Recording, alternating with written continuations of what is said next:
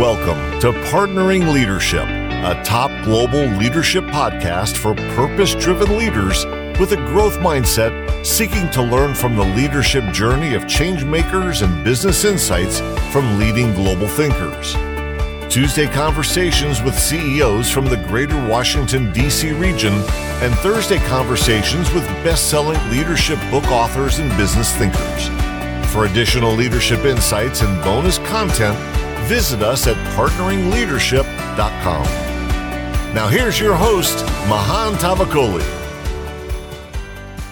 Welcome to Partnering Leadership. I'm really excited this week to be welcoming Marlene Chism. Marlene is author of 4 books, including her newest, From Conflict to Courage, How to Stop Avoiding and Start Leading. I really enjoy this conversation because it takes courage for us to move beyond conflict. And that is really important in leadership. There's so much conflict that gets in the way of us achieving better relationships and team and organizational results. So I enjoyed the conversation, learned a lot from Marlene. I'm sure you will too. I also love hearing from you. Keep your comments coming. mahan@mahantavakoli.com. There's a microphone icon on partneringleadership.com. You can leave voice messages for me there. Don't forget to follow the podcast on your favorite platform. Tuesday conversations with magnificent change makers from the greater Washington, D.C. DMV region, and Thursday conversations with brilliant global thought leaders like Marlene. Now here's my conversation with Marlene Chism. Marlene Chism, welcome to Partnering Leadership. I'm thrilled to have you in this conversation with me. I'm excited to be here.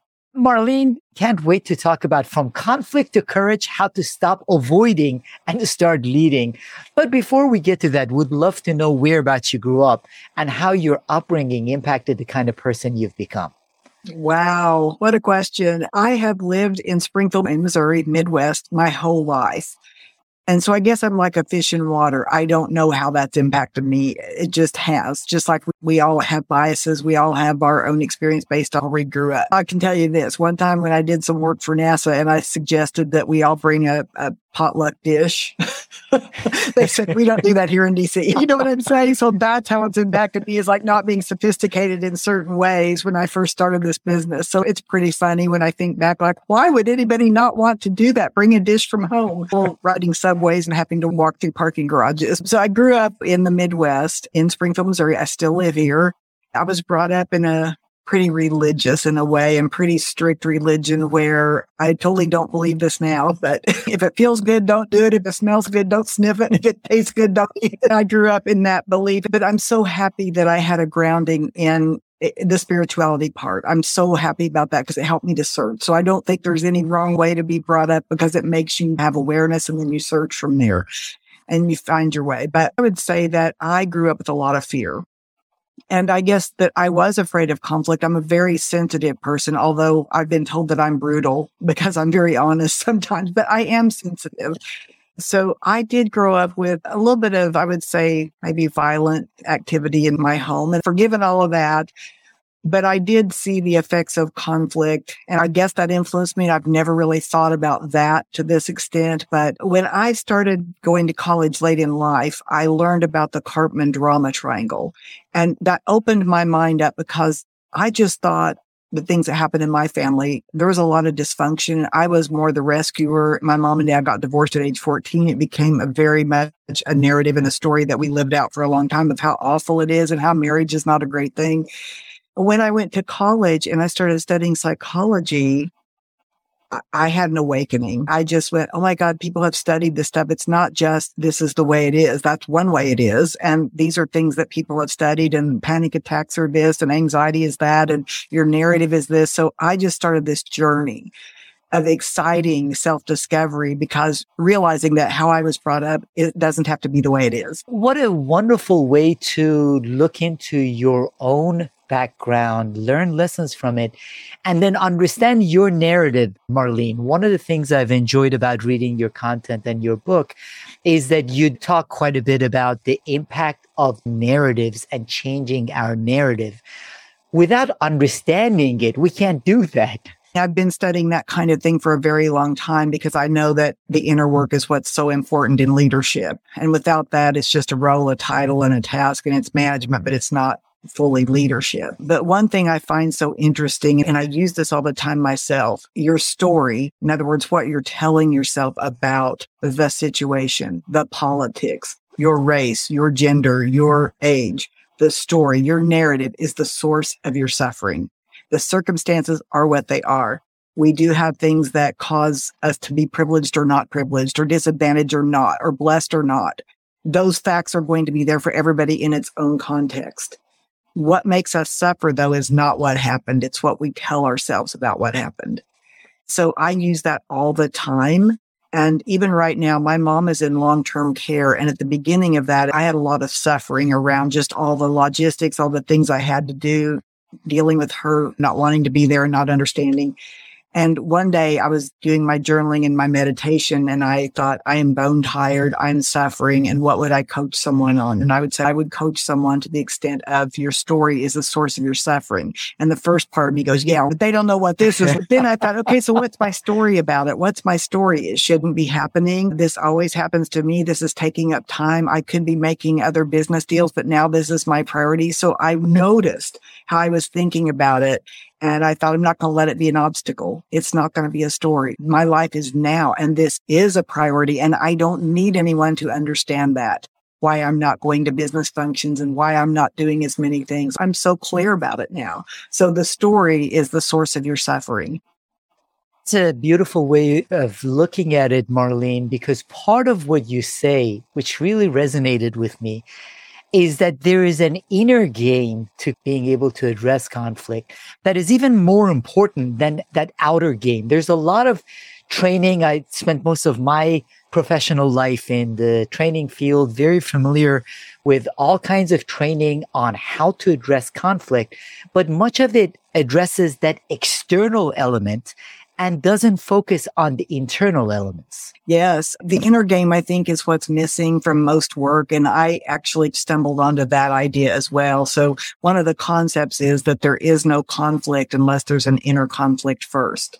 I tell people that's a good thing. So in other words, let's say you and I are business partners and we're working together, but I get offended about something or I don't like something and I'm gossiping about it to my friend. And they say, well, go talk to him. He's a nice guy. And I say, yeah, but then we might not do this project because he's sensitive about this. So now I've got an inner conflict, which is I need to talk with you, but I have another goal of advancing my career through our partnership. So my conflict is that I know I need to talk with you to be authentic to resolve it, but I also am afraid that there might be something happen because of that. And what I tell people is it's good that there's inner conflict because the only people that don't have inner conflict are sociopaths. They don't care what anybody else thinks. So you do care about your career. You do care about the other person. You do care about how you feel when they're upset. You care about so many things. So caring creates inner conflict sometimes because that's our gift to uncover the alignment that we need to have to create the courage to have the conversation or to align those opposing forces. But yeah, the inner game is everything. And now what I do is I say, even though these facts are here and even though there's this conflict or even though someone's behaving in a way that I don't want or they seem selfish, that's my judgment, my narrative. What is it within me that's conflicted? Because I can talk to 3 other people about it and get social agreement, but it doesn't change the situation. So it's really about knowing yourself and internally working through those emotional aspects before you have the conversation.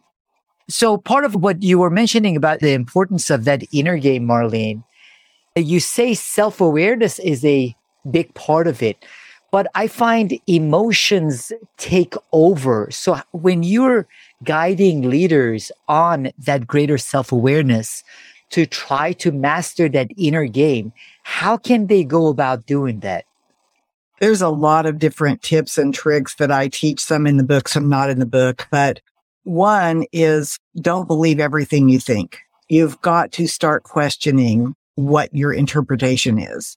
In other words, to say they don't care or they are only concerned about themselves. That's an interpretation. You cannot possibly know all their concerns.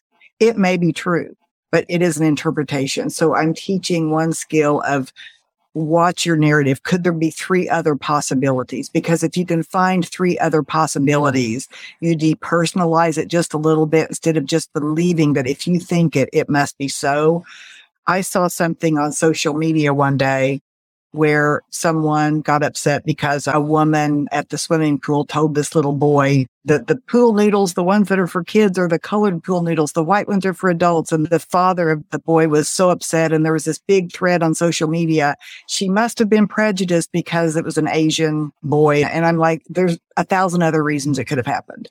Right? Oh, it could be no other reason than her own bias and her own prejudice. No, it could be that she's a stickler for rules. Could be she's a little bit drunk and had a bad day. It could be that she's completely clueless and she's a jerk to everybody. There's 1,000 reasons. And someone said, what else could it be? And I thought, there is an example of picking one reality and sticking to it, even though you know nothing about the person or the situation. You weren't there. So we've got to challenge what we believe to be true. So that's the first one. Another one is to talk about the observed behavior. In other words, what's the observed behavior versus the story you have around it?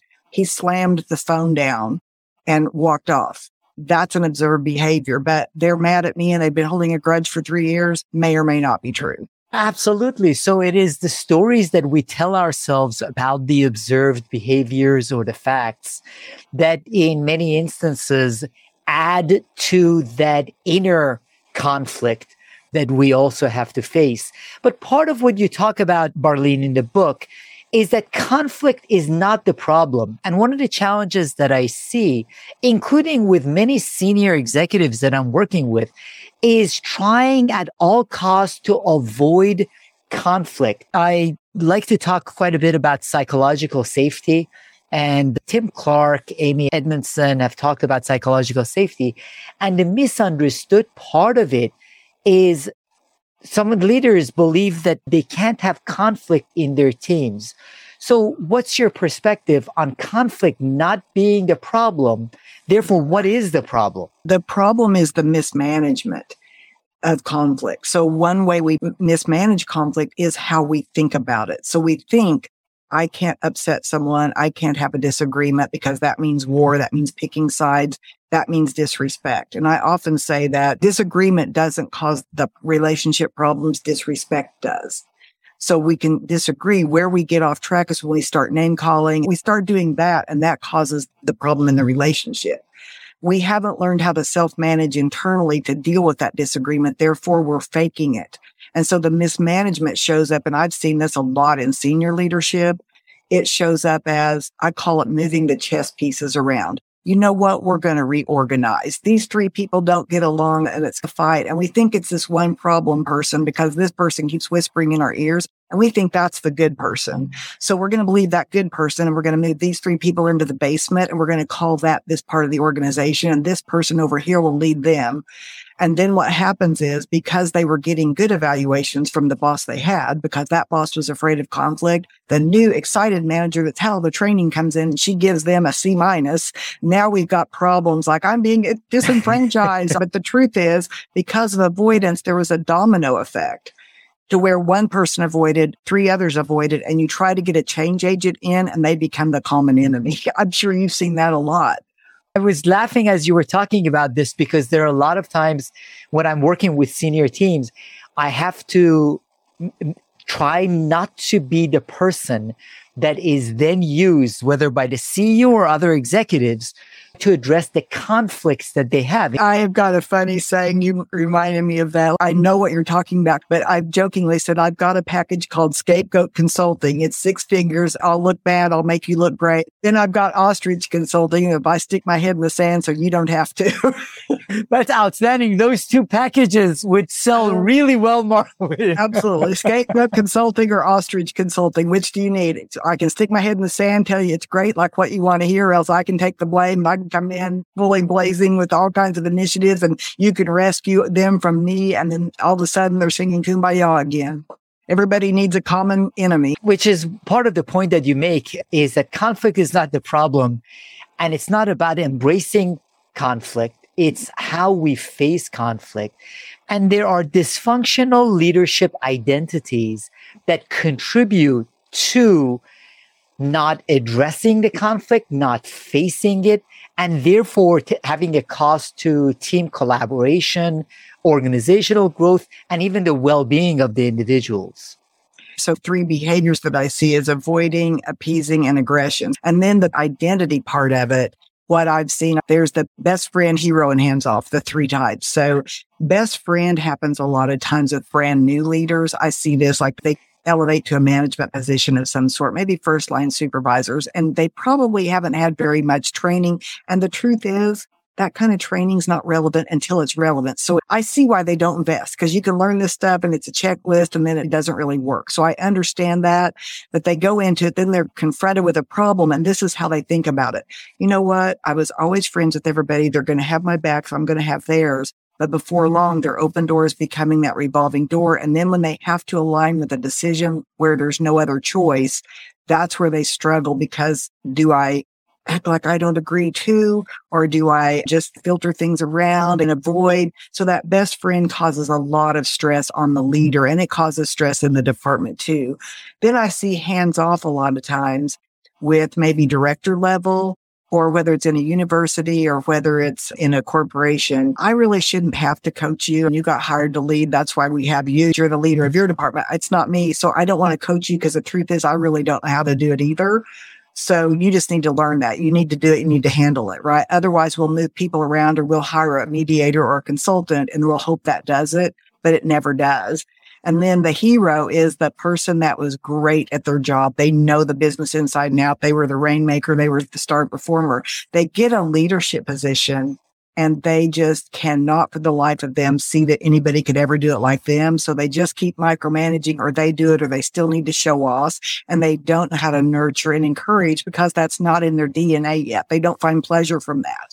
So those are ways that we mismanage it behaviorally or in our identities without knowing that we're not being good leaders based on just how we cope. I see those 3 identities that you mentioned in organizations, and especially with the more senior leaders that I work with, Marlene, I see a lot of hands-off leaders where in their mind, they say, I've hired a competent person, or this person has the experience to do their job. They don't need me to micromanage them. And part of the conversation is micromanagement is not right, but you don't have to go all the way to the other extreme of being totally hands off. So for leaders to be able to guide their people and make sure that they are not just avoiding and being hands off, how would you recommend for them to engage and approach those conversations? You have to be open to conflict, because if you're afraid of it, you're just going to say it's the other person's job. So you really want to adopt the mindset that I don't want to be blindsided. You've got to know that up front. And let's also define micromanagement, because people throw that term around so much just to keep someone from knowing what they're doing. So let's define that. When will you feel micromanaged, and when will you feel supported? How can I support you? I want to be a mentor to you, to where if you're struggling with someone, I'm not going to throw it in your face that you ought to know, because you came from this organization where the culture was totally different. And I've recently just discovered this. I do believe there should be an onboarding period, even for the higher level leaders, of what to expect, because how can you know how to behave and how to deal with a cabinet or a board? How can you know that if you've never done it? It doesn't matter where you've worked before. Cultures are different. Leaders at the top are different. And I'm okay with even someone say he's an autocratic visionary. Okay, that's working for where you are right now in your organization. It's not a wrong thing. But if you're in that kind of organization, understand that's what you're in. Know that, and does that align with you, versus they shouldn't be this way. They got to change. No, they don't have to change. They have the power. So be okay with that and navigate it comparatively, versus they're wrong for being that way. No, they got things done. Therefore, it's part of the responsibility of the organization to bring them along at all levels of the organization. You can't treat people, regardless of their background, experience, capabilities, with this hands-off approach, because part of the point you make is that's avoiding and shirking the responsibility. Yeah, it's a way to blame. As long as I'm sitting at the top where only a board of directors is going to fire me, and as long as I'm bringing in money and I'm bringing in donations or whatever I'm doing, I'm not going to ever be fired and I'm untouchable. So it's that kind of blind spot right there. Another one that I see of mismanaging conflict, and this is really funny and it happens a lot. Sure, you see it too. We're going to pretend that something's going to be a choice, but it's truly mandated. I was working with one group. It was a 2-part coaching series before the book was written. And this was the question that came out in the group. So we have a new software system that we're supposed to get implemented. And I've got one employee that just refuses to do it. And she's got good reason. What should I do?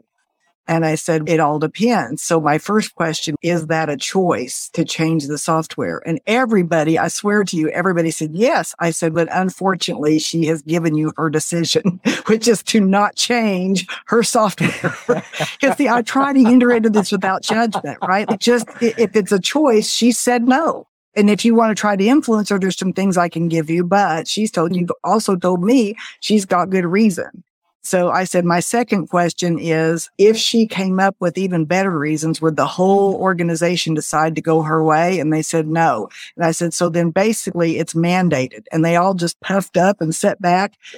And they said, we don't like that word. We like to collaborate. And I said, but you're not collaborating now. You're telling a falsehood and leading her to believe that she has a choice when indeed it is mandated.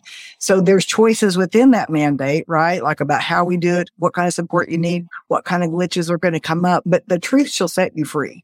To pretend that we just want to hold hands and sing Kumbaya and be nice, and we're going to call it collaboration when we're really wink, wink. It's been decided 6 years ago. Just tell the truth about it. It's coming around the corner. We're going to have to do it. There's going to be glitches. There's our methods. We can help you. There will be problems, but this is a time for you to decide if you're on board or not. And if not, there's other opportunities somewhere else. But the truth is, even in that situation, no matter where you work, there's going to be software updates. I can't control Apple, right? Like they're going to keep updating my phone, whether I want it or not. Zoom is going to lose my information, whether I want it or not, because they're going to do an update. So I just think it's funny that we like to collaborate and we want to play nice, and we would rather be nice than to tell the truth about how things are and let people have their bad feelings about it. That's part of avoiding, Marlene, in that whether you call it avoiding or appeasing, there is lack of clarity in the communications. Because in reality, as you said, that's not really a choice. You are not asking a question where you are looking for an answer. People have been overtrained a little bit too much. Rather than saying, this is an update we need to make, or this is something we need to do in the organization, they've been told, ask questions rather than give direct orders, which is great advice, but not when you are not looking for an answer. So this becomes another way of avoiding conflict, which actually ends up costing the organization, costing the individuals, and costing credibility in the communication of the message of the organization. What is happening here too, as you said, the lack of clarity, if you were really to break it down, I love to just get right to the root. Our clarity is we'd rather be perceived as nice, even if there's lots of drama going on that's unspoken. We want to use the word collaboration on our walls and in our website. And this is an example of, I don't know how to align saying this is not a choice and we still are collaborating, because we can't handle that middle part where someone feels bad. We take it upon ourselves to fix their feelings. And it's good that we feel that way, but here's the other piece that's so profound when people get this. Like we think that I can't stand it when she's upset. I can't stand it when he screams or yells. I can't stand it when they get aggressive. What I really can't stand is how I feel when they do that. If I can just deal with my own feelings about it, okay, so they're aggressive. So that's what they're doing now. Okay, that's who they are. Okay, so they're going to cry now. This is part 2 where the waterworks are going to happen. And I feel as a human being that they feel something that's uncomfortable, but I'm going to allow the space for that within myself. And we don't have to be here tomorrow or next week. This is just where we are today. And when we can provide that radical listing in that space, even for our own bad feelings about how they feel, that is just my need to rescue someone and need to be the hero. I can say they have every right to complain and be negative for a day. and to not like it. They have a right. This makes their life harder, but we don't have to be here forever. When you get that kind of maturity, it just changes the conversation. It does, and it's really helpful. What I wonder, though, Marlene, is are there people that seek conflict? So part of the conversation is around the fact that it takes courage to address conflict. Avoiding it is not the right way of approaching it. Whether it's our personal lives and in our organizations, there is a certain level of conflict that is healthy and needs to be addressed. But are there people that seek conflict, and how can that be addressed? Individuals that are conflict prone, you put them in a team and they cause conflict. I think it's a lack of self-awareness sometimes and a narrative. But yes, I do believe that. I believe we all are capable of that in some areas of our life. And it really has to do with programming. I've done quite a bit of reading, and I'm very interested in how even emotions are very addicting. They're just like alcohol or cocaine or whatever kind of drug you want to talk about. So if you grew up in a family where the only way you felt noticed was to get hollered at, yelled at, have aggression, and then there was the wonderful makeup, you're going to attract partners into your life like that. That's just going to be something outside of your own self-awareness. The question, like, why is this happening to me again? Because in some way I'm craving that. I'm craving that more than I'm willing to feel the discomfort of not having it. I used to say my mom and I could argue about whether something is teal or aqua. And truly, there was an addiction there, and there probably still is. Just now that she's in a nursing home, I find it really funny, and I'm not triggered anymore because I now interpret it differently, and I interpret it to where she can't help it. Before, I interpreted it as she challenges me at every turn, even though I'm very educated. And now I go, okay, this is really funny, and she can't help it. We are addicted to patterns. And until we start to see that this is a pattern, we can't change it because we're going to keep attracting that into our life. It's interesting, Marlene. I love the perspective you have in that a big part of addressing conflict effectively and having the courage to address it depends on our ability to develop greater self-awareness, whether it is the narratives that we tell ourselves or the things that typically trigger us and the ways we react. So a big part of it is self-awareness. Therefore, how can we go about developing greater self-awareness? You have studied the field. You spent a lot of time on it. Many leaders don't get a chance to study as much about this as you have. How can we go about developing that greater self-awareness so we can be more productive with the kind of conflicts that we have and eliminate some of the negativity and the negative conflicts in our lives? Journaling is a great tool to just journal what's going on for you. A lot of people feel like they don't have time for that, but you can start to see patterns if you journal. And I even journal sometimes very proactively and allow myself to fully blame someone and just throw out all my hate because I know that it's a shadow. And I know that it's just the story. So I'm going to go ahead and not pretend that's not there. And I'm just going to look at that and go, wow, that's pretty rank. But I talk about something in the book about, I call it emotional integrity. It's something I'm working on right now. It's really hard. And what I mean by that is there's 3 points to that. The first one is take ownership of your experience.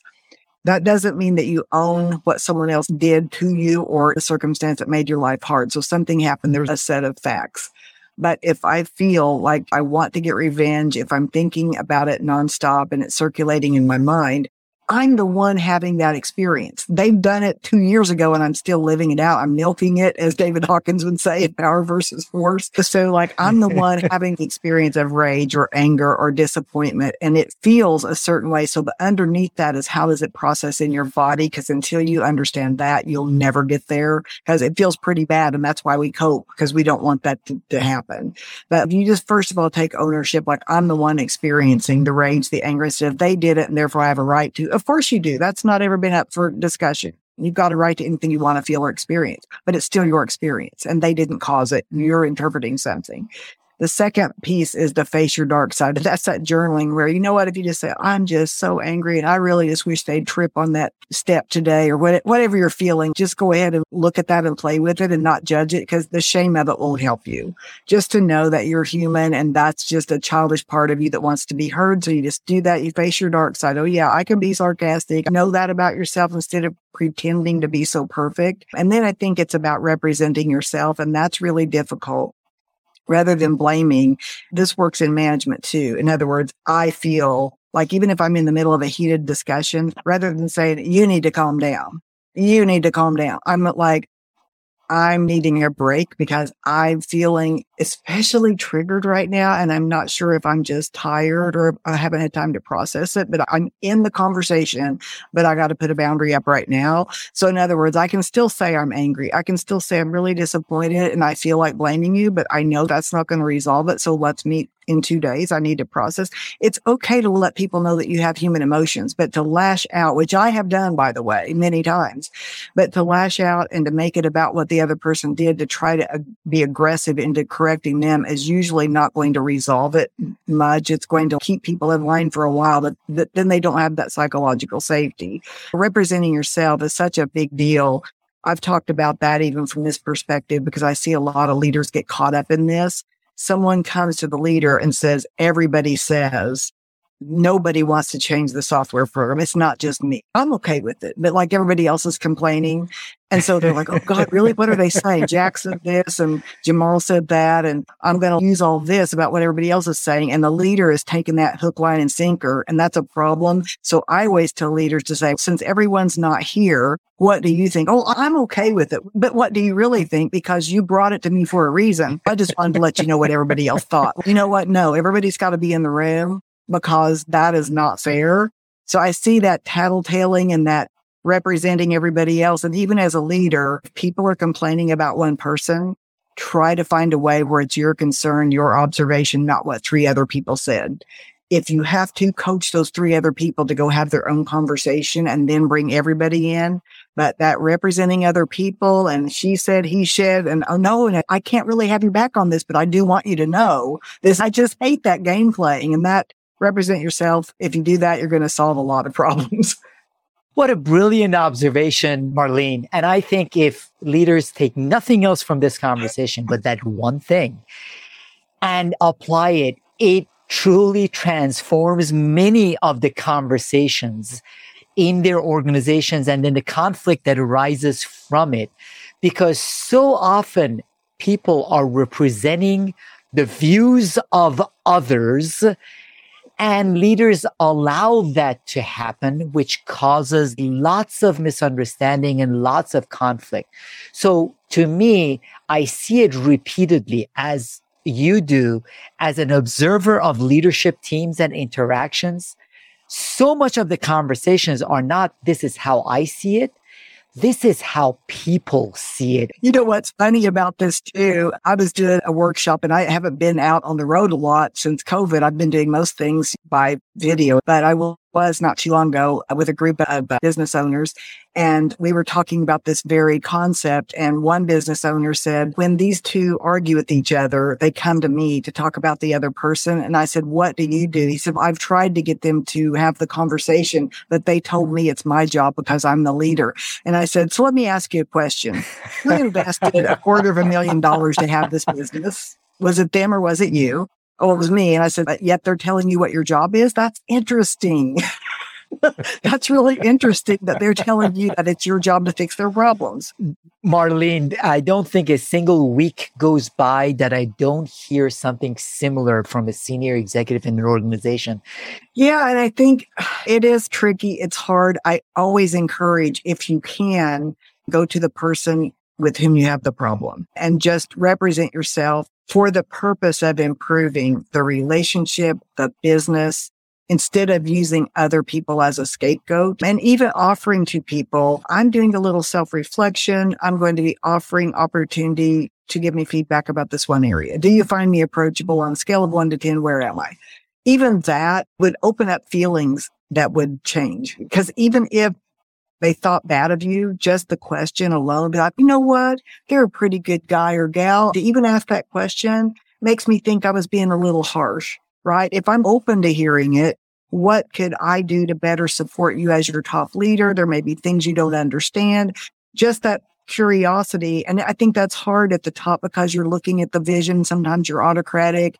I think it is hard. And they have feelings too. So it is a dance that we all have, but I just don't like that I'm going to represent everybody else unless you ask me to do it. And that's an agreed upon thing that we're going to do. Which is why, to your point, it is somewhat of a tricky area, but you have to be very mindful who you give voice to and whether that person and that individual is speaking for themselves or saying this is how people view it. And also, even in our world right now, I see sometimes people get on a rant about women. All women feel this way. No, they don't. All people of color feel this way. No, they don't. So it's a danger to start ranting and railing about how everybody feels because there's a lot of individuals in that group. You can quote stats, you can quote surveys and white papers, but I think it's so important to talk about your lived experience and not put everybody into that to say that's how it is across the board everywhere, because that is such a generalization and it causes a lot of conflict. And people will argue about things like that on social media. I don't even get in those conversations because I already know it is a no-win. Someone's already loaded up. They're ready to fight. But the thing that always gets me is when someone's speaking for an entire group of 10,000, 20,000, 500,000 people. That's a problem. Those types of problems also exist in organizations. So social media is an extreme version that makes it a lot worse. They also exist in organizations. Now, one of the ways for us to address conflict in the organization is something you've done a lot of work on, Marlene, and that's having difficult conversations, which is by definition difficult. I love the skills you go through. Most especially would love to touch on radical listening. How can radical listening play a role in difficult conversations? Radical listening is the ability to stay with a conversation and even say, tell me more, or I hear you, or it sounds like you are feeling or experiencing it this way without needing to prove a point or share the latest statistic or prove them wrong. Because really radical listening is about the relationship and the facts exist. Really, you're talking about emotion. You're talking about someone's lived experience or how they're seeing things or their narrative. So even if you disagree, whether it's politically or in the workplace or hierarchically, whatever it is, to be able to say, that sounds like you're really frustrated. No, I'm angry. You're angry. Wow. So it's really hard. Yeah, it's hard. And to be able to just do that without advising is a hard one for sometimes top leaders, especially. Well, here's what you need to do. Oh, I've had a problem like that. I've already solved it. A lot of people say, man, I'm that way too. So I guess I'm in that category, but wanting to fix it because we don't like someone else's pain and we're looking at an engineer versus looking from the heart. We're looking from the head space. So radical listening is about sensing the essence, and you've got to have self-awareness to do that. If you are only in top level down problem solving mode and I can fix how you feel because I'm uncomfortable with how you feel, you can't do it. You almost have to be okay with how someone feels, and you feel it too, but you don't take it on. You just feel it a little bit. You're like, that sounds heavy. Yeah. And I was really disappointed. And at a certain point, if you radical listen, you can coach, but until someone feels heard, you cannot help them. And I learned that in narrative coaching, or it confirmed that for me, that you can only coach a regulated person. So for everybody out there, if your spouse has ever given you advice when you've come to them just wanting to be acknowledged, I lost my car keys. How many times did I tell you, hang them up on that hook? Or you know good, but you should put that in the same place. When you get into that, you're going to have a fight because they're not needing to be reminded as an adult how to take care of their car keys. They're just wanting to say, oh, that must have been so frustrating. Come here. Let me give you a hug. And it's the same thing in the business world. We're just wanting to say, how can I support you? Have you come to resolution? So that's just a skill that I don't know that we ever get that totally. We just have to keep practicing, because if you come off as, I know what you need to do, you're really saying you need to be helped. You need to be fixed. And I've got the solution and I'm better than you and I'm judging you. So we just have to learn that people are intelligent. They have their own flaws. They may need our support. They'll ask for it, or we can say, I'm here to support you. Are you wanting to brainstorm? And on the same token, because I can hear some of your listeners going, yeah, but if you listen too long, they're going to be venting over around the clock. And that's true. Because some people, they're attracted to that drama. Like you said earlier, do they like that conflict? Well, as long as you're loving and making them feel heard, they got all these endorphins going on and you're sick of it. So you've got to say, so I'm here to support you. I just wanted to vent. Then you say, that's great. Well, I've got 5 minutes. Go vent away. Because if you don't do that, like I've been on the phone sometimes and I could swear that they were the muse for caller ID. Oh my God, really? Like this is going to go on forever and I don't know how to make this stop. So there's that balance there to where you get really clear about your boundaries, that if it's venting is 5 minutes, not 5 days in a row, because it's unresolved. And at that point, you can no longer be of help because they don't want to resolve it. I love the perspectives, Marlene. First of all, you addressed the question that was on my mind, and I know the listeners' minds, where how do we handle people that just use the opportunity and just want to vent? Beautifully said. Now, the couple of things that I want to underline that you mentioned with respect to these difficult conversations is that a lot of times the leaders that I see in organizations, as they move up, they believe that people are coming to them for the answers. So they are quickly in that solution mode and giving people the solution, which doesn't help in the radical listening that you talk about. And there is such a time pressure of the meetings, the emails, the everything that's happening, where we are not taking the time to truly be present and listen to the other human being, whether it is virtually on Zoom or now more and more in person. We're still not there for the person, even for that 5 minutes. So it's not that the person wants 5 days, even for 5 minutes being present to radically listen. So it is a skill to work on, and it should be a priority if we want to be able to handle difficult conversations. Yeah, and it's really okay too. This is a skill that I teach in the classroom setting. If you truly don't have time, let's say you're in the middle of an important email, you've just crafted it, you've changed it 3 times, you haven't put the to yet in there, who it's to, and like someone comes in and they want you to radically listen, you can say, I've got this email that I've got to finish. It's going to take me 10 minutes.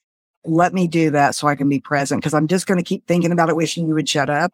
And that's really what's going to happen. Or, no, I'm listening. I'm letting you know on my cell phone. No, I'm listening. Go ahead. No, I will not go ahead because you're not fully present. And so if you can't be fully present, get used to saying, I can't do this right now. I could talk at 1:00 today. Or if you can hang out for 10 minutes, let me finish this and I'll be completely present.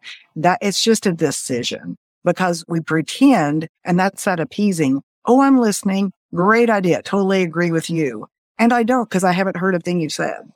It's something that we need to constantly work on, Marlene. This is a struggle for all of us. It's not as if any of us have mastered it. It's something that we can consistently work on. Yeah. And in the book, there's chapter 7 is the entire framework for difficult conversations. And I've called it the performance conversation model, where I think performance should be talked about all the time, not just once a year, but nonetheless, it was built from the perspective that if you need to have a conversation that, for example, you inherited a team and you've let it go on for 2 years, or there's a problem with one person, but you've danced around it. It's a more serious conversation than just quickly, oh, I observed you slammed the phone down at a meeting. Are you upset? That's a quick conversation. The skills are in there for that, so that once you build the relationship, the trust and the connection, the skills work alone and you just learn the skills. The skills are easy to teach. What's difficult is the framework, which is where you start with intention and you clear out your own energy about it and you process through guiding the conversation and radically listening when it's their turn to talk, so that you can figure out what the real problem is, because it generally is in one of these 5 buckets of clarity, priority, resources, skills, or willingness. And if it's willingness, that's when you talk about not working here anymore. Generally, it is in a category. Clarity is almost always a part of it, but sometimes it's a priority issue. Sometimes it is a resource or resourcefulness issue. They just don't see it the way that you want them to see it. So once you have that conversation, I always say the answer will come through the conversation, not before. So you've got to get rid of, I already know what their problem is. You might, and it might be a part of it, but you've got to be open to figuring out why it's that way. And that is the hardest part of this, is to learn that skill of being uncomfortable in that middle part where you don't know what to say, or where you went off into verbal ping pong of, that's not fair. Look, I'm not talking about that. Yes, you are. No, I'm not. That's what she said. Like when you get off into that, you've lost your clarity. So the real purpose of that framework is to stay on track, not to micromanage someone, but to know where you are in the conversation And your perspective is always about helping the other person. And if you can't feel that way about it, you've got a lot of inner work to do. Because if you're really just documenting wink, wink, so I can fire them in 3 months, that is the wrong perspective, because that means you've avoided something for this long and you've got to clean up that part of it. So the conversation is in the book. And I actually wanted the entire book to be about that because I've been teaching it for so long. And the publisher said, could you make it a broader topic of conflict? And then that's where this all evolved. That's why I'm still a work in progress of all this, because it's 21 years worth of work plus me still growing. I love this book, and I look forward to you digging even deeper in those difficult conversations, because that's a critical piece of it, Marlene. As I mentioned earlier, the highest functioning teams I've seen have a lot of healthy conflict and are able to address the conflict. One of the biggest challenges and problems that I see is that people assume high-performing teams don't have conflict. High-performing teams, in my view and experience, have as much, if not more, conflict than other teams. However, people have the courage to address the conflict and work together as opposed to avoiding it. The low-performing teams are the ones where they avoid conflict. I think that's because when you have conflict and you really genuinely like the other people or trust them or believe that their heart is in the right place, you can feel vulnerable enough to say, I'm opposed to this and here's why, and talk me into it. Hear my side. I think you can do that more if you really think that other person has good intentions. But if you don't have a trusting relationship, or if you don't have a track record, or if you've been burned before, the first thing we do is we assume ill will from the other person. So it's really hard not to look for that evidence, because that's where we're all biased. We're biased to protect our own interests. And that's why I define conflict as opposing drives, desires, and demands with two arrows going in opposite directions. Because for me to be able to deal with conflict, I can't see the other person as an enemy. I have to see that there must be hidden elements of something I don't understand. And this has been helpful too in like even just being a consultant. Sometimes you don't get the job, you don't get it, and you think, God, there was a great relationship. It's helped me, instead of saying, well, I knew they were just appeasing, to say there must be puzzle pieces that I don't get. Maybe a new initiative came in, maybe a new leader came in, and it was their cousin was a consultant and they got it. I don't know. And so once you just know that there's always opposing drives, desires, and demands, you can create a different narrative about it that makes it so less personal versus I did something wrong, or they don't like me, or they're not a good person. Just there's these opposing drives and desires that change all the time. And now that I know that, I don't have to personalize everything. Marlene, I encourage everyone to read the book with respect to knowing how to address conflict, the important role that narratives play, difficult conversations. You go into a lot of areas which can be healthy for us to address in our organizations, but also in our personal lives. In addition, your own book, what are some resources you typically find yourself recommending? One thing I recommend that's easy to do is LinkedIn Learning. You can find different leaders that have developed content on difficult conversations, negotiation, anger management, that kind of stuff. I've got 5 on LinkedIn Learning myself. Plus, you get a certification. So I do recommend that to get the overview and to hear some leaders' perspective on it and find things that are in common, or pick out something of mine that you like and pick out something of someone else's and build your own kind of way of doing things. I just say read a lot of self-help books. There's one that I really love. It's called Leadership and the Art of Self-Deception. It's from Arbinger. It is one of the best books I've ever read on the inner game. And I didn't even know it existed until I started doing my book. But they're very good. I also love New Age spiritual books because it's all about your inner growth. So I think The Untethered Soul is a great book if you want to learn how to process emotions. It's really interesting if you like that kind of thing, about how to let things settle in and how to feel it and not react to it. So I like books like that. David Hawkins' Power versus Force gets out there, but I think it's so interesting to talk about the levels of consciousness and to start applying that to your own life, that, you know, when you're happy, when you're excited, when you're feeling connected, you're at a higher vibe. And when you're in that lower vibe of anger or resentment, you're emitting a vibration that's going to create more of that. So I love stuff like that. I find it very practical to my own growth, and I find it applicable to leadership. It's just that we would prefer a Harvard Business Review as leaders, right? But I think this other stuff's really good.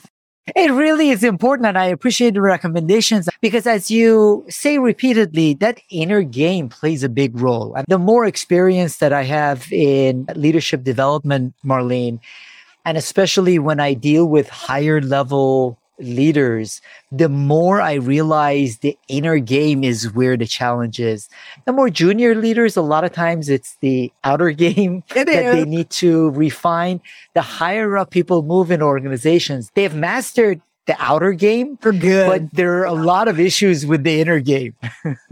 People assume that the person that has become the CEO is all of a sudden happy and has everything taken care of. In many instances, those people have more of an imposter syndrome and have more concerns and more issues going on, which is why that need for addressing the inner game.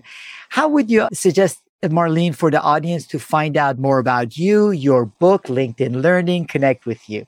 My website is marlenechism.com. So it's just my name, marlenechism.com. I am on LinkedIn. So if you heard me on this podcast, you can connect with me or follow me and say that's where you found me. My book is at Amazon and it's called From Conflict to Courage, How to Stop Avoiding, Start Leading. And my email is marlenechism.com. Marlene, as I've said repeatedly, conflict is not by itself a bad thing. As you say, conflict is not the problem. It's not about embracing conflict. It's about facing it. And in this book, you share frameworks on how we can face the conflict, how we can have those difficult conversations, and also provide the framework and a study guide so we can address this with our teams so our teams can handle conflict better. I really appreciate you joining me in this conversation, Marlene Chism. I so appreciate you having me on your show. You've been listening to Partnering Leadership with your host, Mahan Tavakoli. If you enjoyed this episode, please leave a rating and review of the podcast on your favorite podcasting app and forward the conversation to a friend or colleague so you can help more people discover their purpose, grow professionally with meaning, and have a greater impact. For additional leadership insights and bonus content, visit us at partneringleadership.com.